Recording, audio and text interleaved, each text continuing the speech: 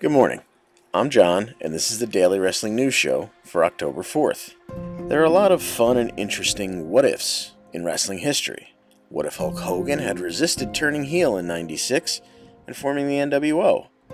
Would Hall, Nash, and likely replacement Sting have made the same impact? What if the natural Butch Reed didn't miss a June '87 taping of WWF Superstars? Would the Honky Tonk Man have ever been the Intercontinental Champion at all, let alone have that record 454-day reign? What if Chyna had bent to Vince's wishes and turned down posing for Playboy?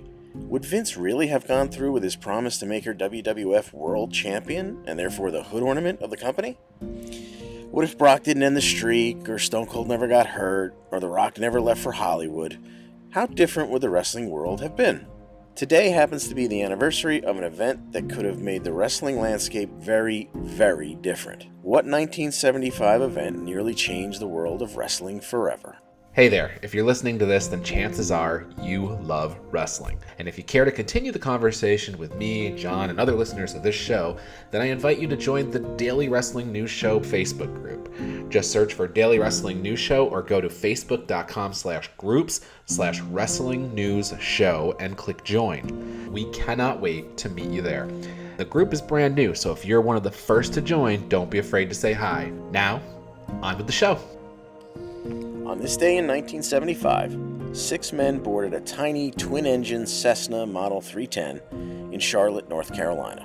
Pilot Joseph Michael Farkas was tasked with delivering his 5 passengers to a sold-out show that night, a mere 200 miles away at Wilmington's Legion Stadium. Among Farkas's travelers were Jim Crockett Promotions announcer David Crockett, former NFL linebacker turned wrestler Bob Bruggers, Tim Woods, aka the Masked Superstar Mr. Wrestling, Johnny Valentine, the NWA US Heavyweight Champion and top star of Jim Crockett Promotions, and a 26-year-old Ric Flair. Not yet the Nature Boy. In fact, he had only captured his first singles title, the Mid-Atlantic TV Championship, earlier that year. The flight was supposed to be a routine 45-minute jump from the heart of North Carolina to the coast. No big deal, right?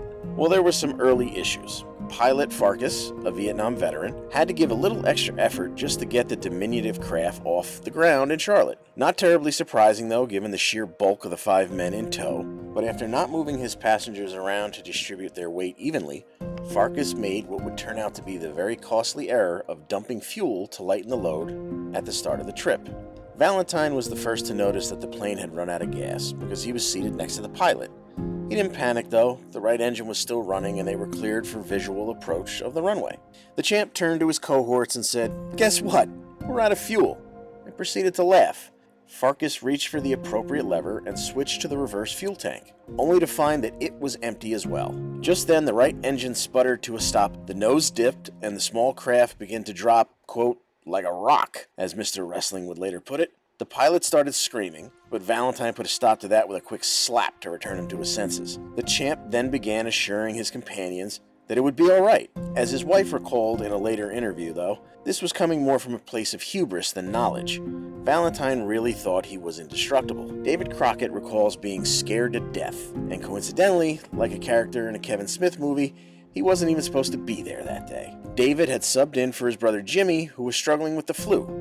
David decided to cover for his brother because it was just a 45-minute jaunt to Wilmington. Farkas managed to level out the plane at about 4,000 feet and slowed the plane's speed as much as he could in preparation for impact. Crockett maintains that they would have landed relatively safely if they had just cleared that one more stretch of trees in the orchard they were passing over, as just beyond the orchard was a clearing that led to the runway they were meant to land on. But the trees would not allow it. As they began clipping branches, Farkas's efforts to level out the plane were foiled. The nose dipped, and Flair recalls that they, quote, hit the ground like an arrow, end quote. Despite the pilot's best efforts to slow them, they were still traveling between 85 and 100 miles an hour, and just about the length of a football field from the runway. Upon impact, the seats broke free and sent the 4 rear passengers and their luggage slamming forward into Farkas and Valentine. Valentine braced with his arms straight into the dashboard, but pinned between the dash and the cascade of fellow passengers and baggage, the force would break his back in 3 places. He was scheduled to face NWA World Heavyweight Champion Jack Briscoe the next week at the Greensboro Coliseum. But with bone fragments wedged in his spine, he would be paralyzed from the waist down, and his career was over in a flash. All 6 men survived the initial impact and were rushed to Wilmington's New Hanover County Hospital. Seated next to Valentine, Farkas suffered severe cranial injuries. Surgery was performed in an attempt to save his life, but he would slip into a coma and succumb to his injuries 2 months later. Woods suffered a concussion and broke several ribs as Crockett collided with him from behind.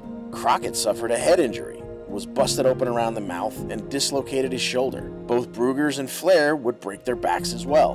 Brugers had a steel rod inserted into his spinal column and spent a month in the hospital. He would never wrestle again. Crockett had his lip stitched up, and his shoulder was properly set, but his mouth hurt so much that even days removed, he couldn't eat or even drink. A trip to the dentist solved that mystery. He had shattered 2 teeth, and according to his dentist, the corresponding nerves were, quote, just sitting there, exposed.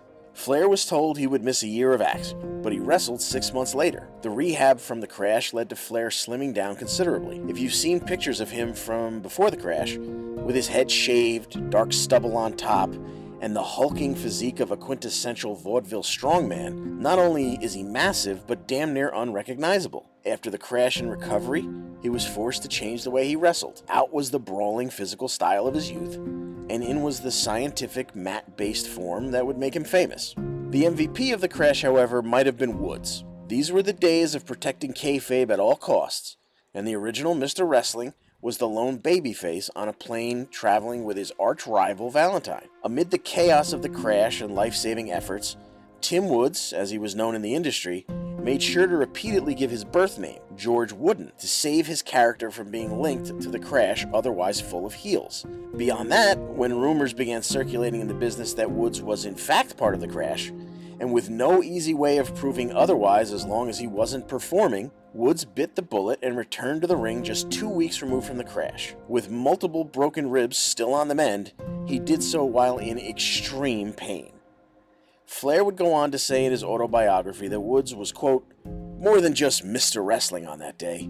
He was the man who saved wrestling, end quote. While Woods would retire not long after, Flair obviously went on to have one of, if not the best wrestling career in the history of the business. And as scary as everything I've just said is, there's one more fact about that fateful day that I haven't touched on. When the plane initially loaded up, Flair was seated next to the pilot. Not long into the flight, he began complaining that he was none too thrilled with being so close to the action. Valentine quickly grew tired of hearing about it and volunteered to switch seats. Imagine the world of professional wrestling if Ric Flair had not switched seats with Johnny Valentine and suffered an equal or worse fate. Imagine the gaping hole in the industry of professional wrestling where the Nature Boy's platinum locks and sequined robes now reside.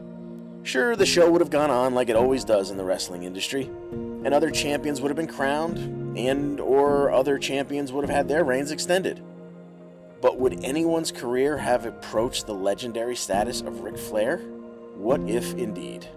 There's a world we don't have to imagine, but almost did, because of the events that took place on this day in 1975. This has been the Daily Wrestling News Show for October 4th, 2022.